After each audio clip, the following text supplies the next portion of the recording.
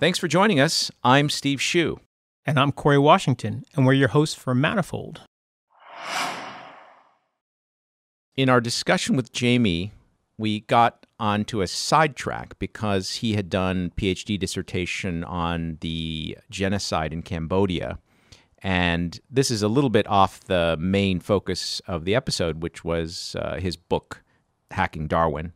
And so we've moved that content to the very end of the podcast, so you don't have to listen to it unless you're actually interested in it. But we do reference it a couple times in our discussion, and so that's why we're putting this note at the beginning of the podcast.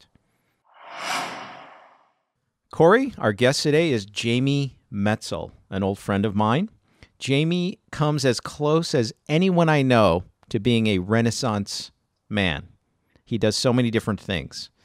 He is a technology futurist, a geopolitical expert, and also a writer. He's a senior fellow at the Atlantic Council and formerly the Asia Society's executive vice president. I'm just getting started here. He is a former White House fellow. He held positions in the Clinton administration, both the National Security Council and the U.S. Department of State, and also previously with the Council on Foreign Relations. He is a graduate of Brown University. He has a Harvard Law School JD, and he has a PhD from Oxford in Southeast Asian history. Now, his writing covers both fiction and nonfiction. He's written 2 science fiction novels, Genesis Code and Eternal Sonata. And today what we're mainly going to focus on is his new nonfiction work called Hacking Darwin, Genetic Engineering and the Future of Humanity. Jamie, welcome to our show. Thanks so much, Steve. Thrilled to be here with you. But back to genetics and genetic engineering. So, Jamie, what caused you to get interested in that in particular, and when did that happen? Sure. So I talked about my background with Cambodia. I then worked, when I was 18, worked in a refugee camp in Thailand with Cambodian refugees. Then I worked for 2 years as a human rights officer for the UN in Cambodia. And all of those experiences made me feel, one, that we all have a tremendous responsibility to try to solve these problems. Because when you see people living in civil wars or living in refugee camps, it's just horrible. It's unacceptable. And my second realization is that you could spend your entire life working in refugee camps and you wouldn't fix anything because refugees are at the bottom of the stream. And so the top of the stream is making smarter political decisions so that we don't have these terrible crises. And so then after that was what set me on the path to government. And so after I graduated from law school, you mentioned that I was a White House fellow. My first job it was on the National Security Council, working for a really great guy, mentor, and now very close friend named Richard Clarke. And this was in 1997, 98. And at that time, Dick was telling everybody who would listen, which was pretty much nobody, that terrorism was this huge and fundamental threat to the United States, and that we had to be serious about it, and we had to go after this obscure terrorist organization called Al-Qaeda, and particularly its leader, Osama bin Laden. And all these people were saying, oh, this Dick, the Cold War's over. He's looking for a new job. And he was really ignored. And of course, Dick's prescient memo was on George W. Bush's desk the day that 9/11 happened. And Dick had a whole plan that wasn't realized for what we could have done potentially to prevent it. So even before 9/11, Dick always used to say that if everyone in Washington was focusing on one thing, you can be sure that there's something much more important that's being missed. So for him, it was terrorism and cyber. And for me, as I looked around the world, I saw these little data points that told me the story, at least in my mind, that the genetics and biotech revolutions were going to fundamentally change our world, and not that many people were thinking about that. And so I started educating myself. I'm a voracious reader, reading everything I could, tracking down people I thought I could learn from and talking with them. And when I was ready, started writing articles on the national security implications, the potential national security implications of the genetics revolution. And then a kind of crazy, eccentric congressman, still in Congress, named Brad Sherman, gave me a call, and he'd read one of my articles, and he said, this is so important. You're the only person talking about it. I want to do hearings. based around your article, this one article. Will you be the lead witness and help me organize the hearing? So I did that, and then was doing a lot more writing and speaking. And I felt kind of like Dick in the 90s, like this is such an important issue, but I'm not breaking through. There's a few experts who are listening. I publish articles in journals like Foreign Affairs that are kind of wonky. And so I felt like I needed to reach a broader audience. And that was what led me to write my two near-term sci-fi novels, Genesis Code and Eternal Sonata. But when I was on my book tours, describing the underlying science that went into the stories, when I explained the science in ways that just regular people could understand, I could just see their eyes widening, that they'd heard the words, but they hadn't heard the story of what this revolutionary science was and what it meant to them. And it was then that I realized that I needed to write a book for everyone, the nonfiction story of the genetics revolution, where it is coming from, where it is now, and where it's heading, but not as some kind of wonky book that people would kind of read, like people used to take castor oil, like it's probably good for you, but you don't want to do it. But something like a book that you could take to the beach, that you could read on the subway, that you'd be excited to read. And so that's what I've tried to do in Hacking Darwin. So both of your sci-fi novels, I think, have genetic engineering components. Is that right? Correct. Yeah, Genesis Code on a U.S.-China genetics arms race, and then Eternal Sonata focuses on the science of extreme human life extension. So you've covered both the sort of fictional narrative approach to it, and then also more kind of science fact-based version of it. Let me read a couple sentences from the dust jacket of Hacking Darwin, and then you can react to it. Sure. Genetic engineering isn't some far-off fantasy. It's arriving faster than most of us understand or are prepared for. When we can engineer our future children, massively extend our lifespans, build life from scratch, and recreate the plant and animal world, should we? At the dawn of the genetics revolution, our DNA is becoming as readable, writable, and hackable as our information technology. But as humanity starts retooling our own genetic code, the choices we make today will be the difference between realizing breathtaking advances in human well-being and descending into a dangerous and potentially deadly genetic arms race. So I think you hit on almost all the important aspects of this topic. Any thoughts since you wrote that? Well, lots. I mean, I certainly stand by everything in the book, but this science is moving forward so rapidly. I'm just now finishing the edits for the paperback version, which is coming out in April 2020. And it's just incredible. This 1 year of science has just, it's the rate of this. I mean, it's hard to imagine now, at least for people in this world, that it was only 2012 that the CRISPR-Cas9 gene editing system was essentially invented. And it was 6 years after that that the world's first gene-edited human babies were born. 6 years from this abstract Why did it take concept. so long? Oh, sorry. Yeah, exactly. No, but that's the thing. I mean, that's the essence of all of this, is the speed of change. And that's why I tell everybody that if you're looking historically for how long it takes for technologies to emerge, you are by definition being too conservative. I mean, that's that all these technologies, there's a super convergence of technologies, and they're all leaning against each other and propelling each other forward.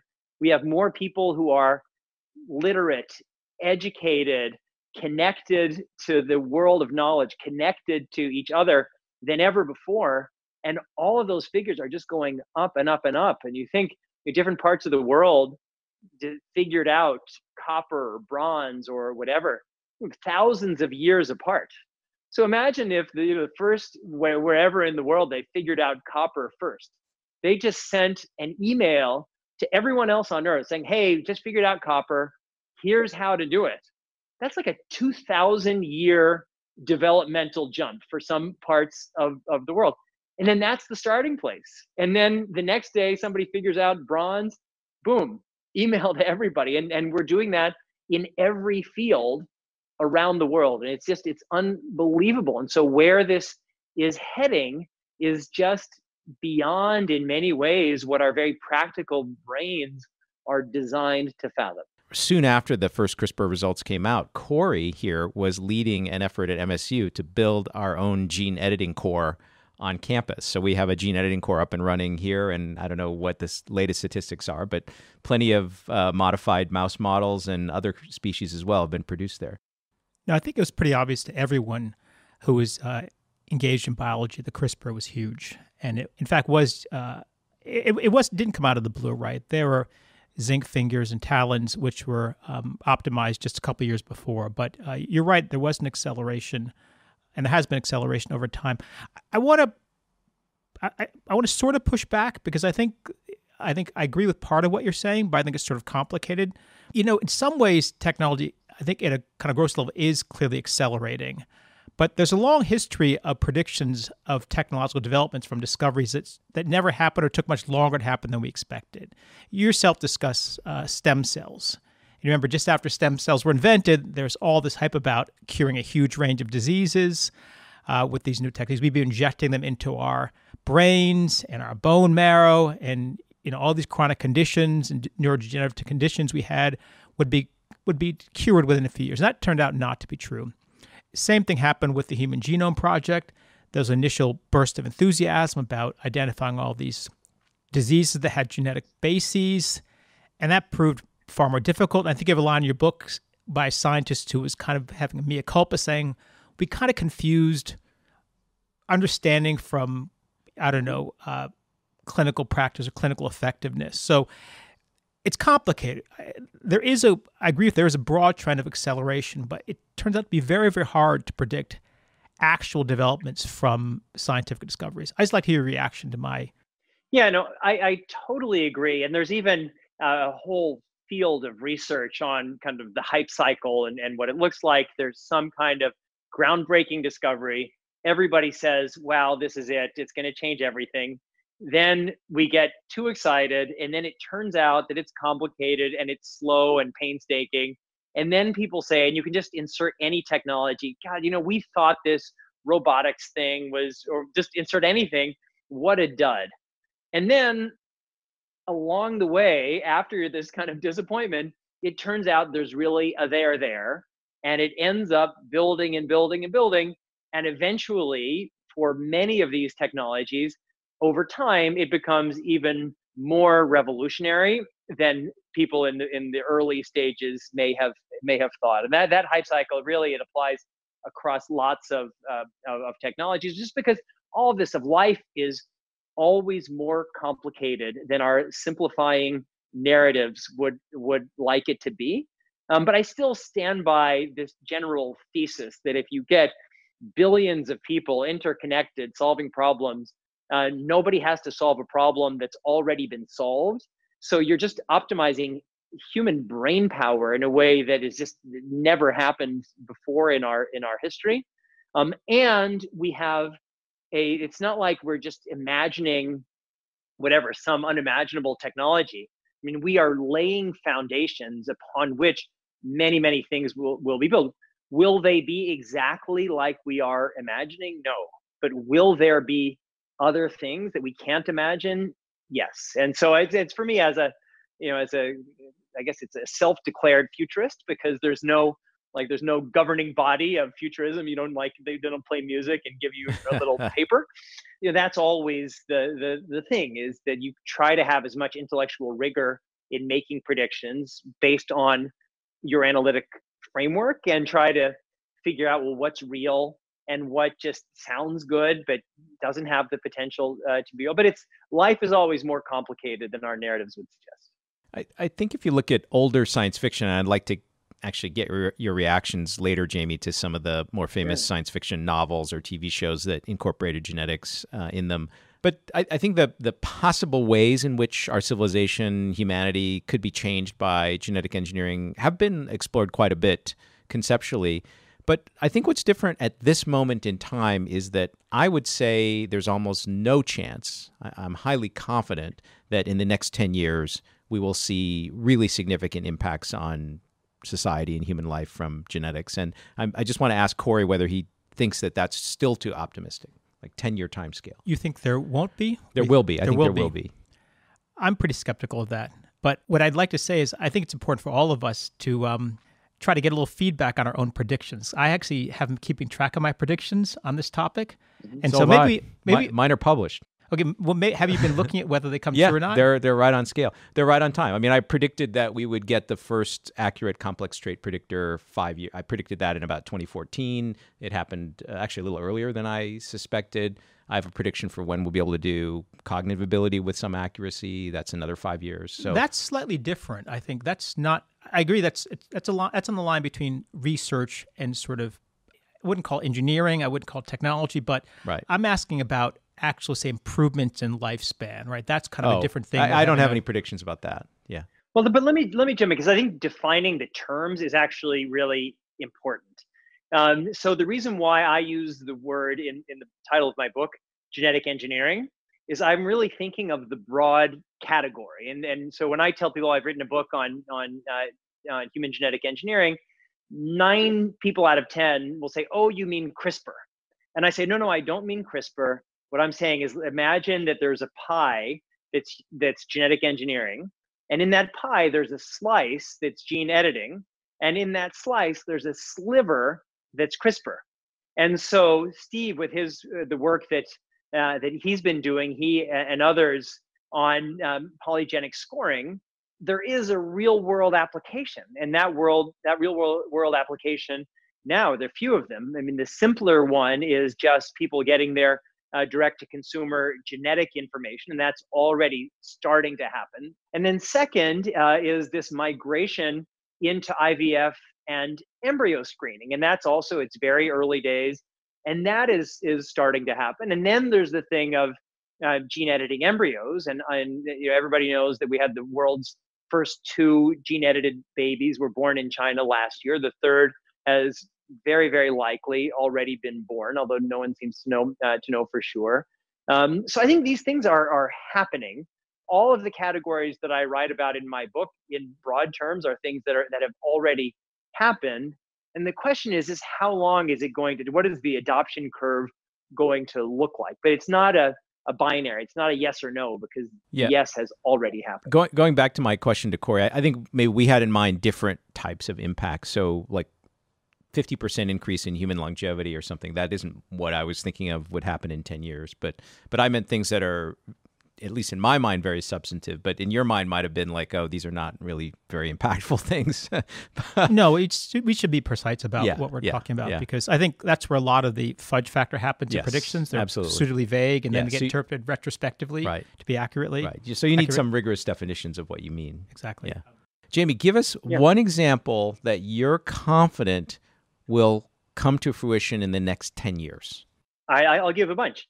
One is that we're going to see increased use of IVF and embryo screening by a much broader set of potential parents. So right now we have a little under 2% of people in the US are having kids through IVF. It's about 5% in Japan and around 10% in Denmark and Norway. I'm pretty confident that those percentages are going to go up, because taking conception outside of the human body, it allows us to apply science to the process of baby making.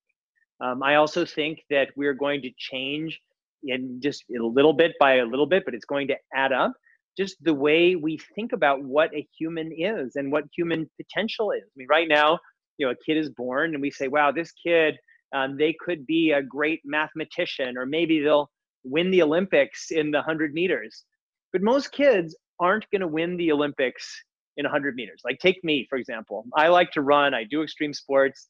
There's nothing I could do to win the 100 meters with the biology that I have. It's just, and I think we're going to have to recognize that we are going to have relevant information, not entirely predictive, but probabilistic information that's available to us that's real. And that's going to change the way we think about fate and potential and even what a person is. And so that I'm pretty confident that it's going to happen over 10 years. So right now, as I said, there's 2, maybe 3 gene edited babies have been born. My guess is in 10 years, there will be 20,000, 30,000, very, very big numbers. It's not going to be, I talk with George Church from time to time about this. He thinks we're going to make, 10,000 changes. I don't think that, but I think there'll be single gene mutation changes to lots of pre-implanted embryos, either to reduce some kinds of risks or to provide some kind of enhancements. And it's going to be impossible to categorize what is a therapy and what is an enhancement. So I think that I'm pretty confident that these things are going to change, and none of them are going to happen in like these huge steps. It's just going to be, as I write about in the book, a bunch of gradual steps, each very logically emanating from the last. So I felt that on a 10-year timescale, I counted sort of 3 predictions from you, and I agree with all of them. I just want now you and Corey to fight. Look, I'd give you a pass on the first prediction because I think that's kind of a very high probability event already. We already know that IVF is out there. We know that people are, maybe are doing screening for certain kinds of conditions, and that's going to expand. So that's almost not a prediction. I don't be too harsh on you, but that's almost not a prediction. It's okay. These are just category things, but right? I want to come back to the gene edited Yeah. question. I think that's a pretty substantive one, and the other is the prediction on traits. The gene edited one is really interesting because that's going to require some infrastructure. It's not going to be a Chinese scientist allegedly doing this undercover, although we in fact don't know that he did it undercover or with support of the Chinese government. You're going to have hospitals, you're going to have regulatory bodies, or at least having regulators look the other way in these cases. And so I think that's a kind of issue of public policy and the question of whether people actually try to enforce these bans or not. But there are no bans. You're right. There are no bans. There are these discussions of bans, right? And the question is this going to turn into anything real, or is it just a lot of hot air? Right. Let's take just that one because you have another one after that. Sure. But let's take that one. So I would say the infrastructure needed is basically what you have at any medium-large IVF clinic, actually, to do this. And that's actually kind of where he did it. He did it. So the infrastructure requirement is relatively low, and there are many countries, so many different regulatory situations. So even if 90% of them ban it outright, there'll still be at least a handful of countries where it's legal. And so far, I think your comments don't preclude it happening. I think to me, the biggest variable No, I'm not is... arguing it's not going to happen. I'm just saying I think a lot of other attendant changes will have to occur. Okay, but 10,000, by the end of 10 years, 10,000 will have been born, 20,000 will have been born. Does that seem too aggressive to you, or...? No, honestly, I don't actually know how you'd assess even by an order of magnitude, right, at this stage. But I'm hoping that if Manifold goes on for 10 years, we'll have Jamie back and we will check. Okay, so you're kind of on the fence. You don't think think 10,000 could be way off? 10,000 is plausible, right? Okay. Oh, it's plausible. It's plausible. Okay. I mean, 2,000 is plausible. 200,000 feels too high. Too high. I'm kind of in the same ballpark as you. I think the main variable to me is what is the main benefit that you can identify from, say, So that's what I wanted to ask. I was going to ask Jamie, what traits do you think will be engineered over the next 10 years? Yeah, so engineered is a strong word. And so because just in my general philosophy, when I think, well, there are these very complex systems that we always don't fully understand. And then there are different categories of interventions. And in very crude terms, I will say there are categories of intervention that don't require a complete understanding of the systems that are being manipulated, and ones that do.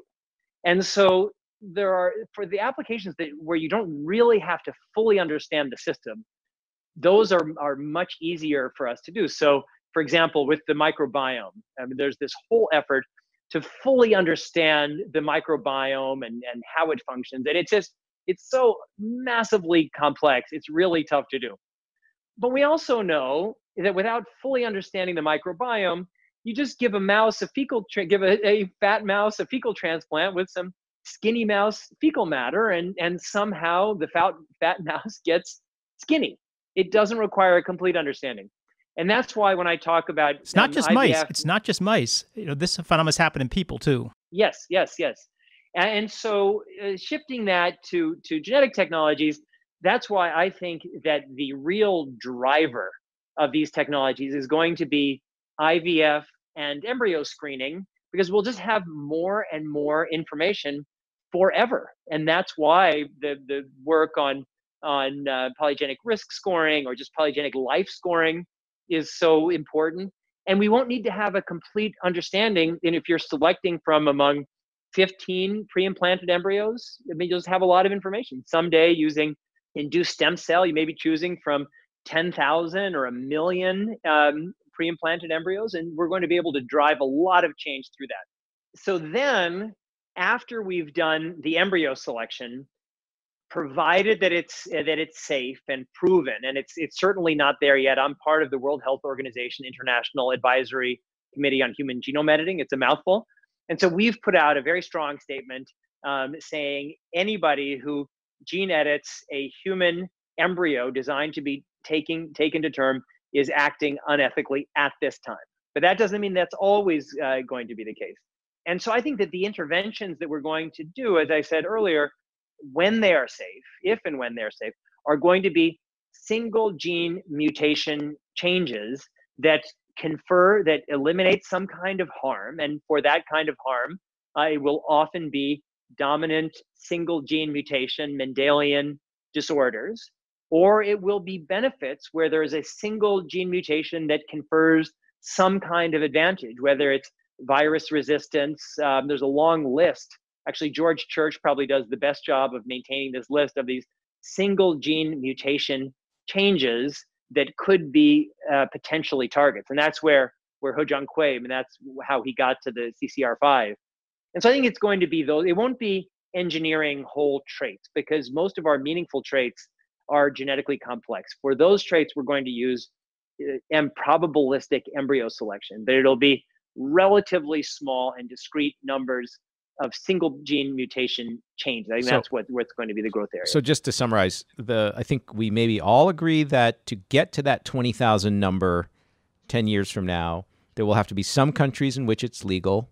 There will be some beneficial single kind of edit mutations that people find are desirable. And then the off-target safety issue will be largely solved by improvements or further testing of CRISPR. And those are the three ingredients. And then 20,000 is not a crazy number. Okay. Yeah. I agree. And so for the off-target, I mean, off-target has been a huge issue. But when you look at the speed with which that problem is being solved, it's not fully solved yet, but it's getting more and more and more precise. I was on a panel this summer with a University of Chicago molecular biologist named Bruce Lahn, who claimed to me that actually already from what he knows about mouse, the off-target problem is a very minimal risk right now in many cases for many choices of vector. You know, he thought it would be solved for sure in the relatively near term. Just to provide a little context, using a fact from your book, Jamie, you state that on average, as a man ages, there are 2.9 mutations that occur in sperm cells each year. And it's important to realize that that's something that is happening pretty much from the time of your age, you're 18 or over.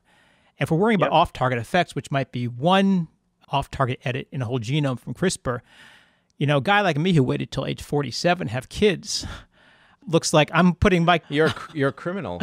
Well, I think you raise a great point, Corey, because, okay, for our audience, what he's pointing out is that older men have a higher error rate in the production of their sperm, so that they get more mutations in their sperm. You could compare what's the added risk to your progeny from waiting a year to have the kid versus doing the CRISPR edit, right? I think that's the analogy you're trying to make. Well, it's partly that, right? But it's also the question of just what's the overall risk that we're concerned about, right? We seem very concerned about risk in CRISPR for off-target effects, but we're not actually focusing on just natural risk that comes from here. I think and be concrete, right? These are not abstract discussions, right? It's quite well known that as men get older, rates of autism in their children go up. In fact, they start going up by around mid-30s. Right. We even know a phenotypical effect of those extra mutations is higher risk of autism. And I think you're making the point that people they don't think consistently about risk. So familiar risks they tend to discount. And then if somebody comes with, hey, new treatment, then the bioethicists look at it extremely critically and they say, yeah, but what about this tail risk? And then your point is that we're already dealing with tail risks of that size or larger in just men waiting longer to have kids. That's right. And that's true for risks across the board, whether it's the number of people dying from storms, lightning strikes, mass car shootings, accidents, et cetera, terrorism events. Yeah. Yep, exactly. And nature has an error rate. And so if this nature, or whatever that is, was perfect, we wouldn't even be having this. We probably still would be having Wouldn't this be conversation, evolving. but nature has an error rate. And so that's like, I mean, it's the rational conversation about self-driving cars that we're not able to have. We have 1 million people dying from car accidents every year.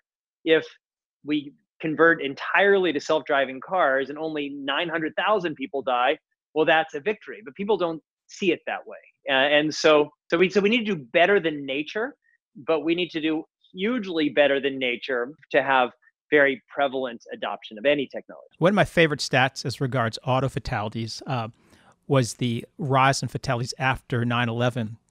Because after 9/11, a lot of people stopped flying and started driving everywhere. It turns out the increase in auto fatalities during that year was greater than the number of people killed in 9/11. Right. Yeah, So more people died basically by trying to avoid planes than... So I don't mind when average people or even policymakers, because they're not statistically trained, typically think inconsistently about risks and utility.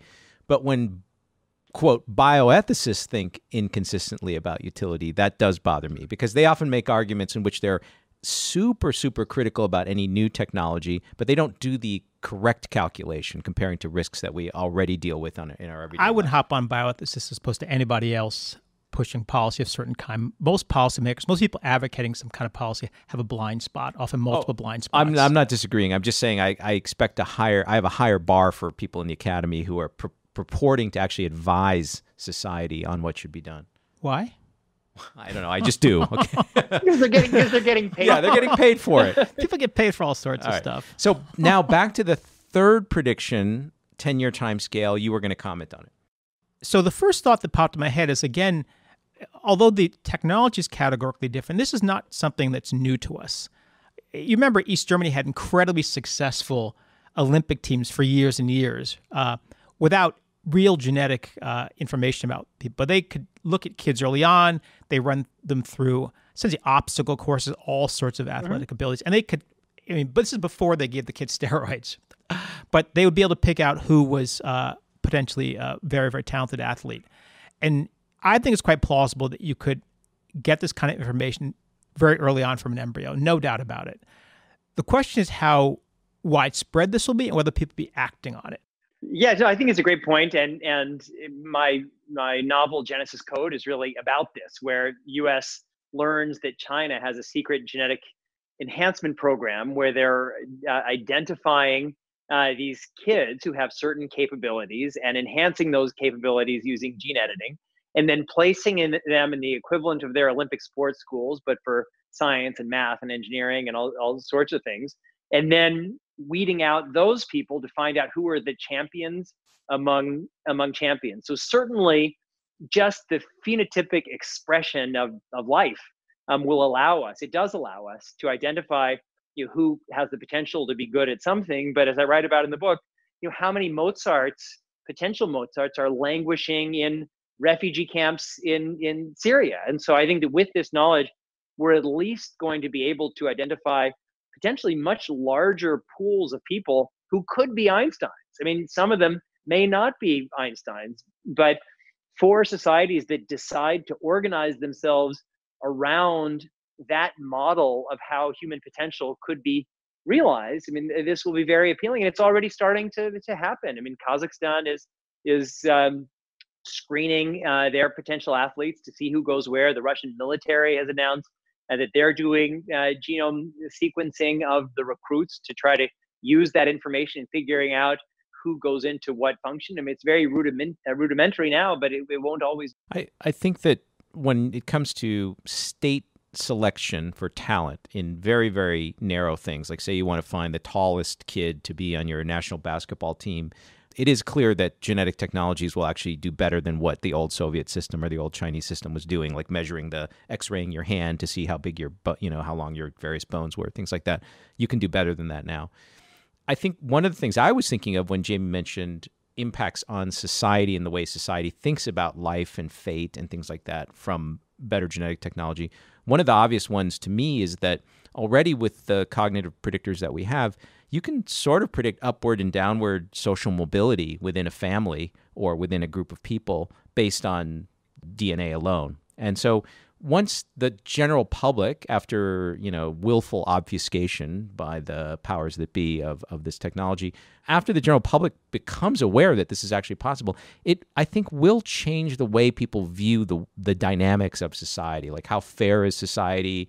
How much is hardwired in at the beginning? These are all kind of really fundamental questions people have been grappling with since the dawn of time, but we're getting closer and closer to being able to actually answer them. And that could have a sociological impact, I think.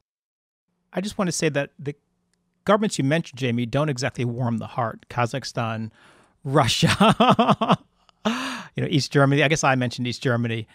And I'm wondering whether this is likely to be a kind of technology that gets exploited by essentially anti-democratic authoritarian governments before it actually moves into the mainstream, if it does and if it should. But you have to admit, right? You have to admit we're not in great company when we say that these are the leading states on this area. That's one possibility, but well beyond what the Chinese government may well do, what the Russians may well do, what the Kazakhs may well do, is the primary driver of the adoption of this technology. And this driver is going to be so aggressive that it's going to be extremely difficult for any political system to resist them. And that will be parents who, once they believe this technology provides a benefit, are going to demand it. If they can't get it, they're going to either go where they can get it, or they are going to organize and force their governments to adapt to their wishes. And the first tier of this will be people who are carriers of single gene mutation diseases and disorders. Here in the United States, there is a little a group for basically every disease has its community. And some of them are extremely well organized, extremely political, extremely powerful, and they're going to demand this. I have a lot of friends in Korea, and in Korea, they have a national law requiring cram schools, which are these extra education schools people go to close at 10 p.m. because people are having their 7 and 8-year-old kids going to these cram schools past midnight every single night to prepare for college entrance exams they were going to take a decade in the future. And when I told my friend who had 12 tutors coming to his house every week, I said, if you could screen embryos to select one for implantation that has higher IQ, would you do it? And he looked at me like I was an idiot. Like that was like an unimaginable question, because what is the alternative to doing it? Like not doing it? That was almost unimaginable. And so I think that parents, yes, there will be states pushing this. Yes, there'll be a regulatory issue of where it is, whatever it is legal or not legal or gray area. But once it's safe, or people think it's safe and beneficial, parents are going to demand it. I want to quote a line from your book, paraphrasing, not exactly quoting. China by 2020 wants to sequence 50% of all newborns and is investing $9 billion over the next 15 years in this project with no privacy concerns. What implications does this have for U.S. policy in your view? Absolutely huge. For all of us, we feel very rightly that privacy is a personal issue.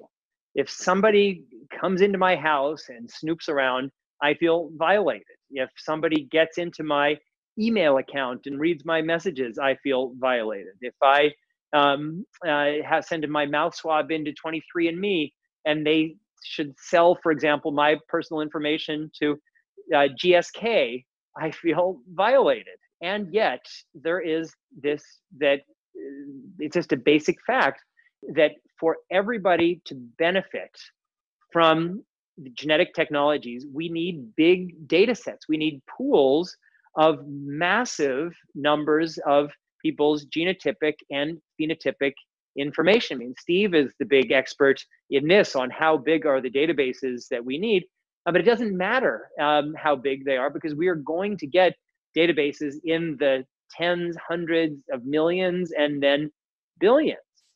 And there will be a right answer to what's the right amount of privacy that will create a competitive advantage for a society, because you can imagine societies where everybody has 100% complete and absolute control of their personal genetic information, and every use of their genetic information would need to be approved by them. Every research study, everything. And in that case, the people in those societies would have lots of protection. They just wouldn't have really any innovation in the field of understanding complex genetics. And you could understand the other end of the spectrum where there's no privacy protections. Everybody has access, the researchers and the government have access to everything.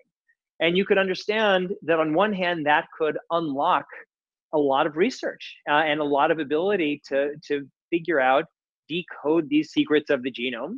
But you could imagine, well, maybe people might revolt because they would feel that their genetic information was being manipulated and used against them. So if you say like no privacy and complete individual privacy as two ends of a spectrum, over time, we're going to figure out where is the optimal place on that spectrum. But the communal answer to that question and each person's perceived individual answer to that question may be different.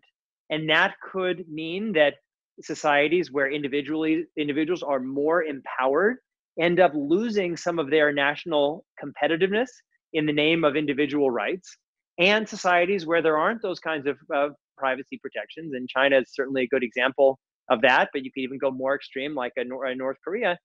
They are going to have potentially some kind of competitive advantage, but this isn't an abstract question. I mean, the way we're going to test this, just like the way we're going to test what we were talking about before with gold medals, is by who gets more gold medals. In 20 years, there'll be a genetic Amazon, and it's going to be based somewhere. And the answer to this question will determine where it's based.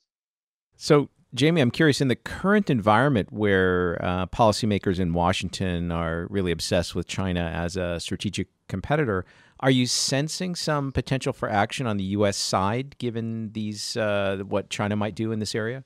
Yeah, well, we're already seeing it. So you know this, Steve, through your work with BGI. iCarbonX acquired Patients Like Me, which it seemed like a relatively benign thing. This little company that connected different communities of people who had organized around mostly single gene mutation diseases. But now that acquisition has been blocked by CFIUS. Marco Rubio and some others have been making sounds about how genetic data has become a national security resource. So yes, this is very much in the sights of our intelligence services, our elected officials, and it's only going to become more so. Yeah, I was aware of CFIUS blocking that, what seemed to be pretty benign acquisition, but I have not yet seen any really meaningful investment on the part of the U.S. government in advancing the science on our side of things. And that's kind of what I have my eyes peeled for. I mean, we have great investment in the basic sciences. And so that certainly, China is investing a lot, but all in all, the U.S. still tops the world by a long shot in investment in the basic sciences. And that's why our universities, no universities in China on the whole can even remotely compete in these areas with our best universities. And then, so we move toward applications. And in the world of applications, China is much more aggressive than the United States. And the kind of near-term application, the primary application isn't going to be reproduction or direct-to-consumer genetics. It's this transition from generalized to precision to predictive medicine and healthcare. And so China is certainly all in, and they're able to move much more quickly than we are. And in a way, they benefit from these economies of scale, that they kind of have to move toward algorithmic medicine in China because they just don't have enough doctors, and they need to find a way just to decentralize care.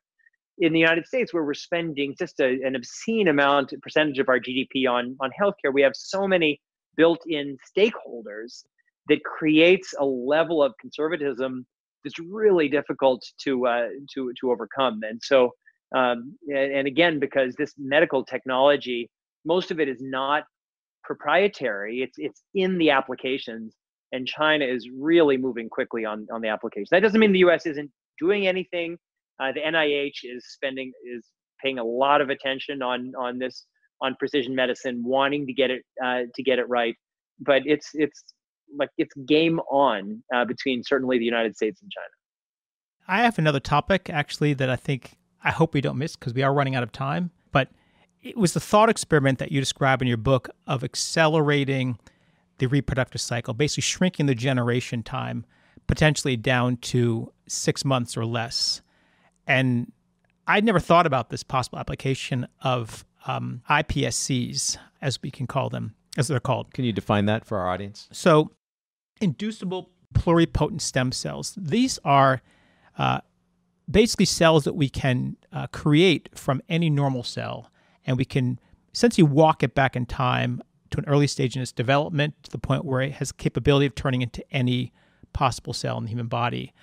And Jamie lays out a very interesting theoretical possibility and maybe practical possibility of simply, I don't want to state your thought experiment for you, but using early stage embryos to generate sperm and egg cells and then basically reproduce without ever getting to the adult stage. So that sets the stage. Please describe it in more detail. Yeah, so it's exactly as you said. Right now, what you could do is, if you are using the technologies that we've described, you have one set of parents and they want to have a child using these technologies of IVF and embryo screening, but they want to have a larger number of eggs to choose from. And so we'll make it near term. So the mother has a skin graft taken. Those skin cells are induced into stem cells, into egg precursor cells, and then into eggs. And now let's say she has 10,000 eggs, which are fertilized by the male sperm. Average male ejaculation has about 1 billion sperm cells.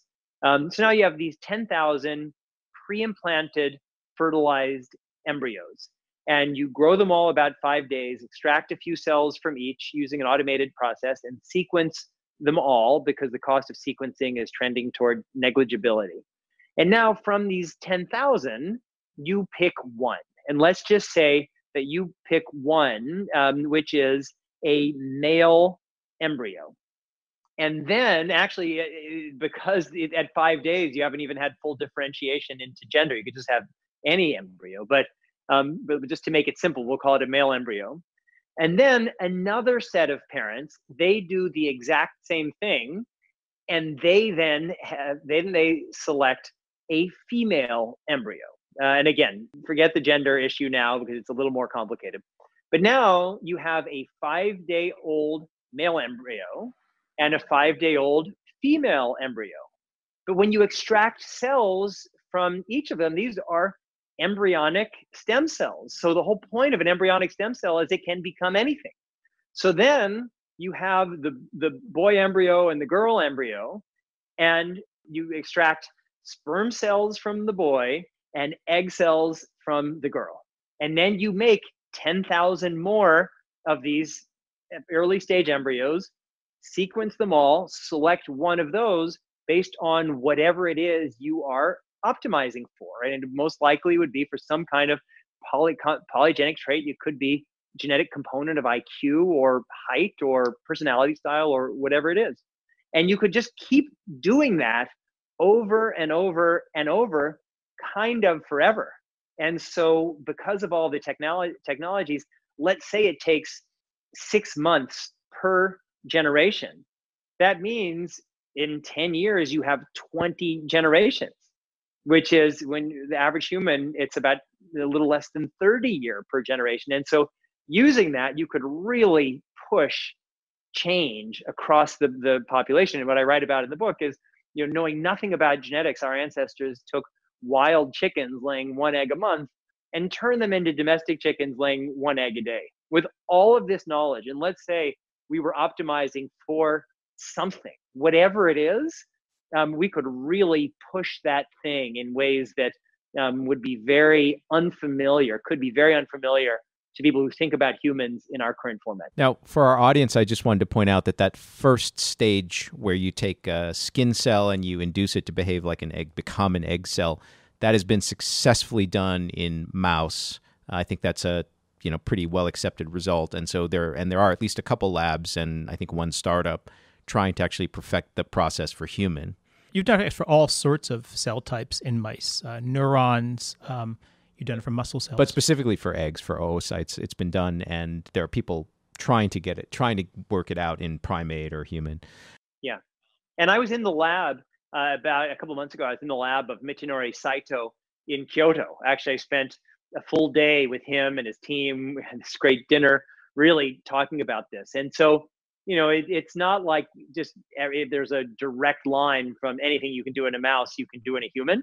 But we know that IPS, that this whole thing of taking back cells in time, we know it works in human cells. That's already been proven. And so I think it's a pretty good bet that this science is going to progress. Whether it's going to be that the error rate of this process will approximate the error rate of nature, that's for humans, that's still an unknown. Right. So at least that first step of your generational process, I would feel fairly confident, or I would not be surprised if 10 years from now that were fairly well perfected. I'm curious what people in Kyoto thought.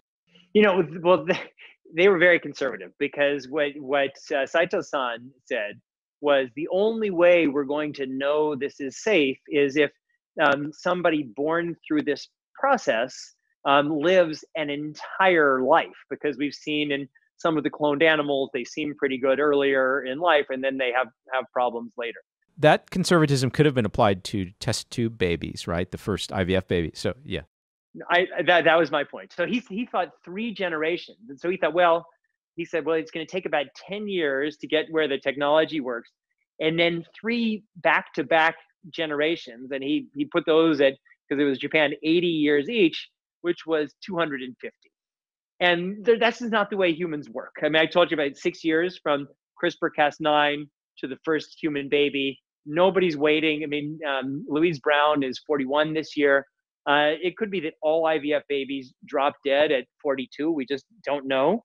But nobody is waiting. We have 6-7 million kids have now been born no one is waiting three generations. I don't think that will happen. Right. So it sounded like taking apart that 3-generation careful checking. They think 10 years is also roughly the right time scale. 10 years, but the 10 years is like for people making predictions.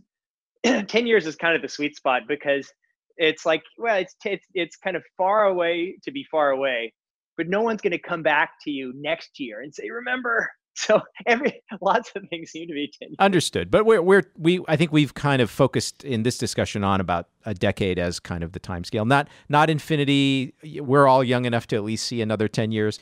Now, I would point out to these Kyoto folks that obviously if they get the technology pretty well working and they can try it out on, say, monkeys whose life expectancy is much shorter, then I think the safety issue could be largely, not completely resolved, but largely resolved if you did 3 generations of monkey. I told them that. Yeah, I told them that. I mean, I think there's also just a built-in conservatism to most scientists. Like most scientists, like if you say, hey, it's this really exciting science, my plan is to totally recreate life on Earth, your funding dries up. And so you have to say, like, I'm trying to be extremely conservative. I'm trying to be responsible.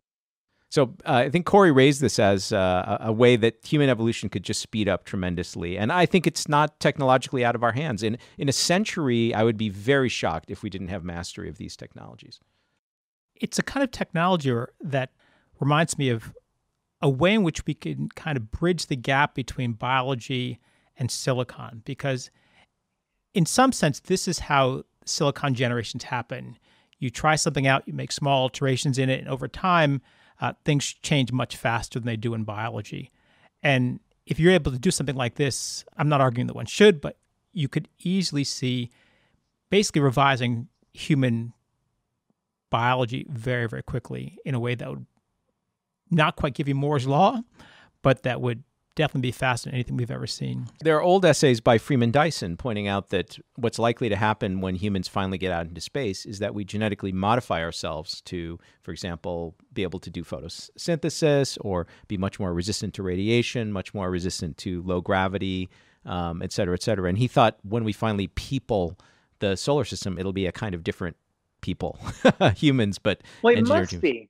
It must be. I mean, that's the thing. I mean, we will just use it's easier to talk about crops. I mean, we're changing our climate so rapidly that we're going to have to change crops in order to so that people can do farming and stay where they are. And if we are a species that's optimized for this kind of life, if the environment around us changes, the old-fashioned way is, well, if you're not optimized, you just die. And that's why so many species just die out. We don't like that as humans. And if we are, I mean, we have to become an interstellar species because our planet, we know, is and our sun are going away. We can't do it in this form. And that's why with all of this, we have to think about what's the connection between now and what's possible now and what's ethical now and tomorrow, where we may be facing a different set of circumstances. And so, everybody likes to think, well, the world stays exactly like it is.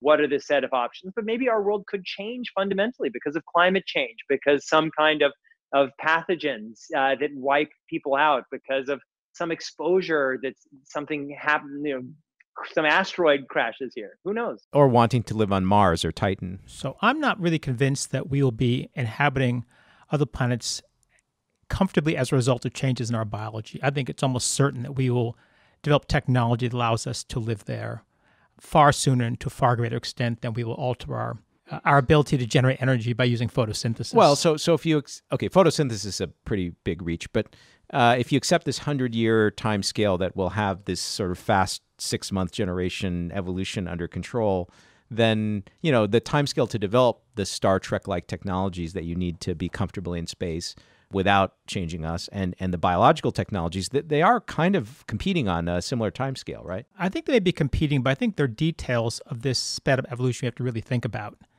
And that's that often evolving traits has negative consequences that will take a while to recognize. I used to study fruit flies, and remember one of the well-known papers involved selecting fruit flies for learning ability. And you could basically raise a fruit fly's ability to learn a task up pretty substantially in a couple of generations. But these flies had serious problems. And, maybe with genetic technology, it'd allow you to identify those problems in the embryonic stage, but they're much more susceptible to stress.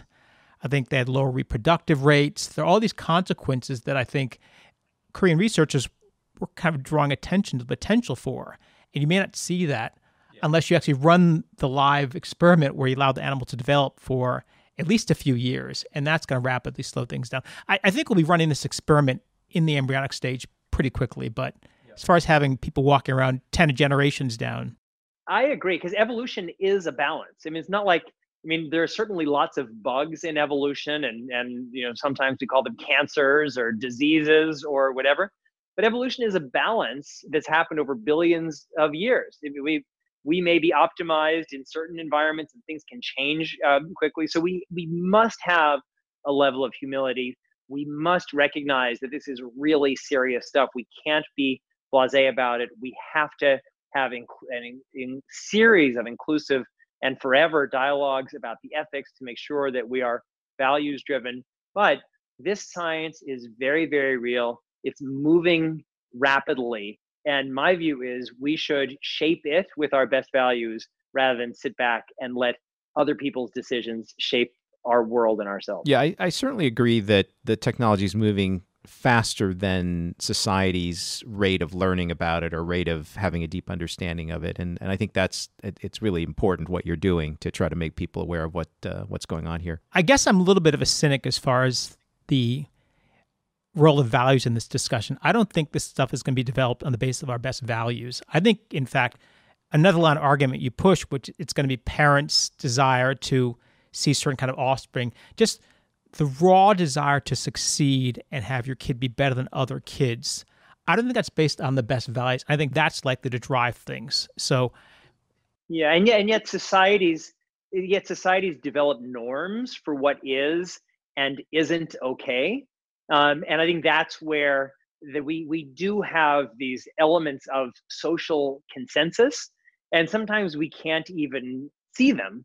But I think that, it's not that I feel like the norms will drive everything, but I actually do believe that social norms set a range of at least socially accepted behavior, and that counts for something. Corey, I might agree with you, your cynical view that norms are not going to drive things. Self-interest maybe will, and maybe possibly more in a dystopian than a utopian direction.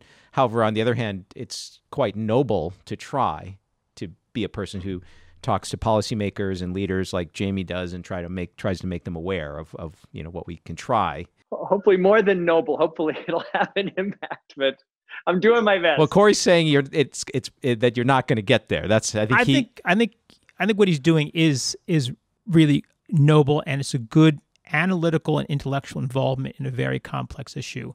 But I don't know if good arguments and reason is going to win the day in this context. Right. No, none of us do. But that's exactly what none of us do. But we've had technologies that could have been used in all sorts of ways. And for example, biological weapons or nuclear power.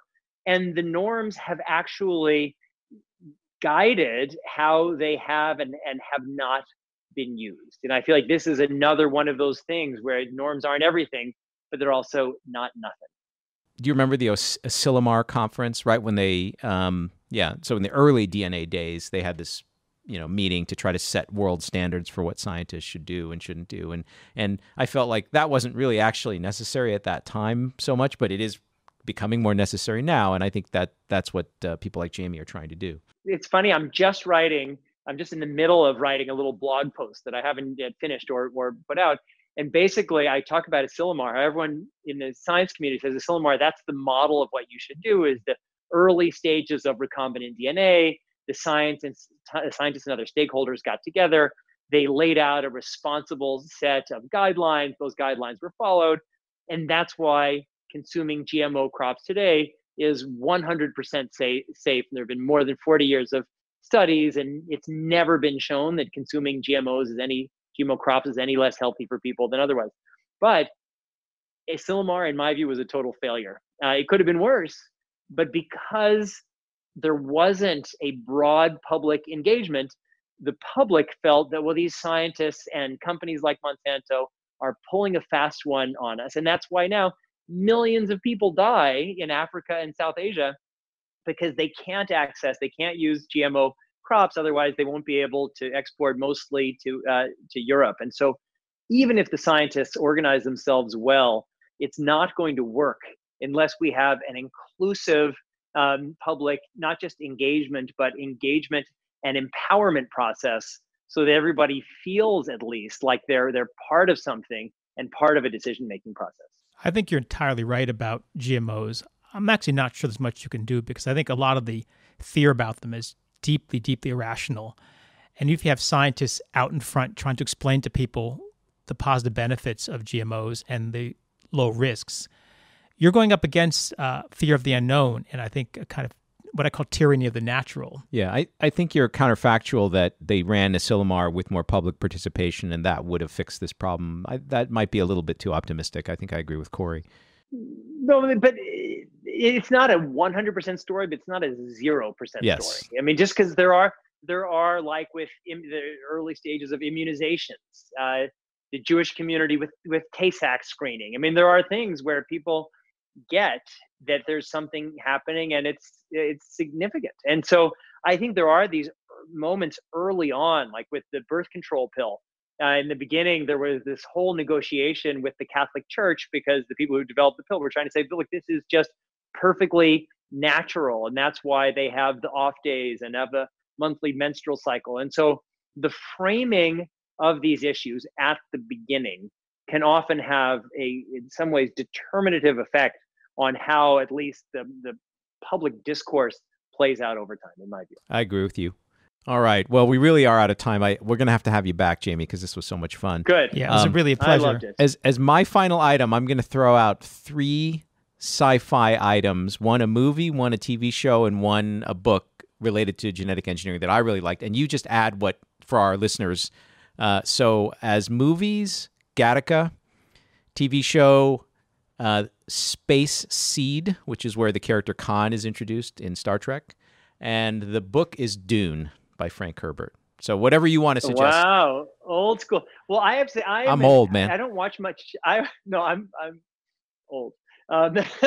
So, I don't watch a lot of television, but I was addicted to the Battlestar Galactica remake. And so I'm sure because your podcast is young, most of the people who are watching or listening are total nerdy people like us. So I highly, highly recommend that. For books, I'm a huge fan of Richard Preston and just everything that he writes. Just read a book, Orfeo, that is great, and it's a wonderful story about a guy who's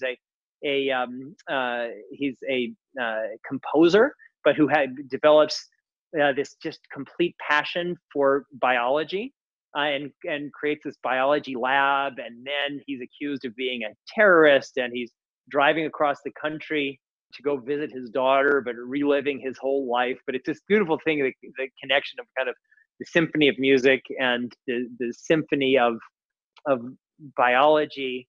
And then movies, I don't know if there's a genetics movie that I've particularly loved. I liked Gattaca, although Gattaca it really pissed me off because I felt like the Ethan Hawke character, he's putting everybody's life at risk. Yes. Like, the last person you want on a space program is someone who's not genetically optimized. I believe they should arrest him for that. And a pathological liar and deceiver. Yes, exactly.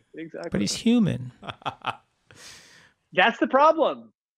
I love humans, but we're not optimized for everything. And every individual isn't optimized for every outcome. And it's painful for us because we are addicted to this wonderful belief that anybody can be anything. And I just think that this change that's coming. We are looking under the hood of what it means to be a human being. And 100 years ago, everybody's saying, oh, we are our hormones. Hormones are everything. That just defines who you are. And so we are much more than our genetics, but our genetics really define in many ways a range of possibilities of what we can be. And I think we're going to have to face that. Great. Jamie, thanks very much.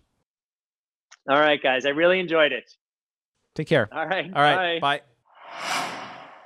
And Steve, I should point out that you actually missed two pretty important works of Jamie's that I was fascinated by that we may have a chance to talk about today, but two books on the Cambodian genocide.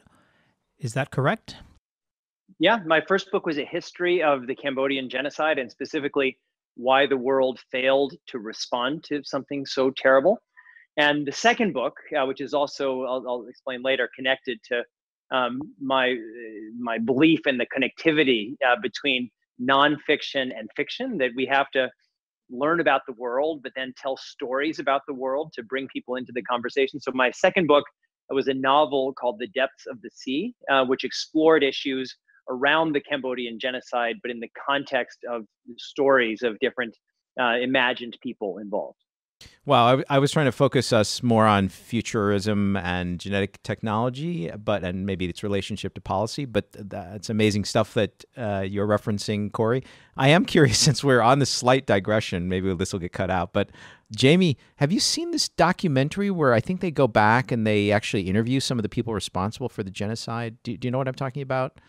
I don't know which one. I certainly have seen a lot of things about the genocide, and there was this whole hybrid UN Cambodian tribunal that's interviewed a lot of people. So it's really just unimaginably terrible, and that it's so recent. It's in all of our, at least the three of our lifetimes. And I just think that these kinds of things we have to understand. We can't just sweep them under the rug. I think genocide is really a fascinating topic to understand political perspectives from, because whether someone cares about a particular genocide often seems to depend upon their political orientation.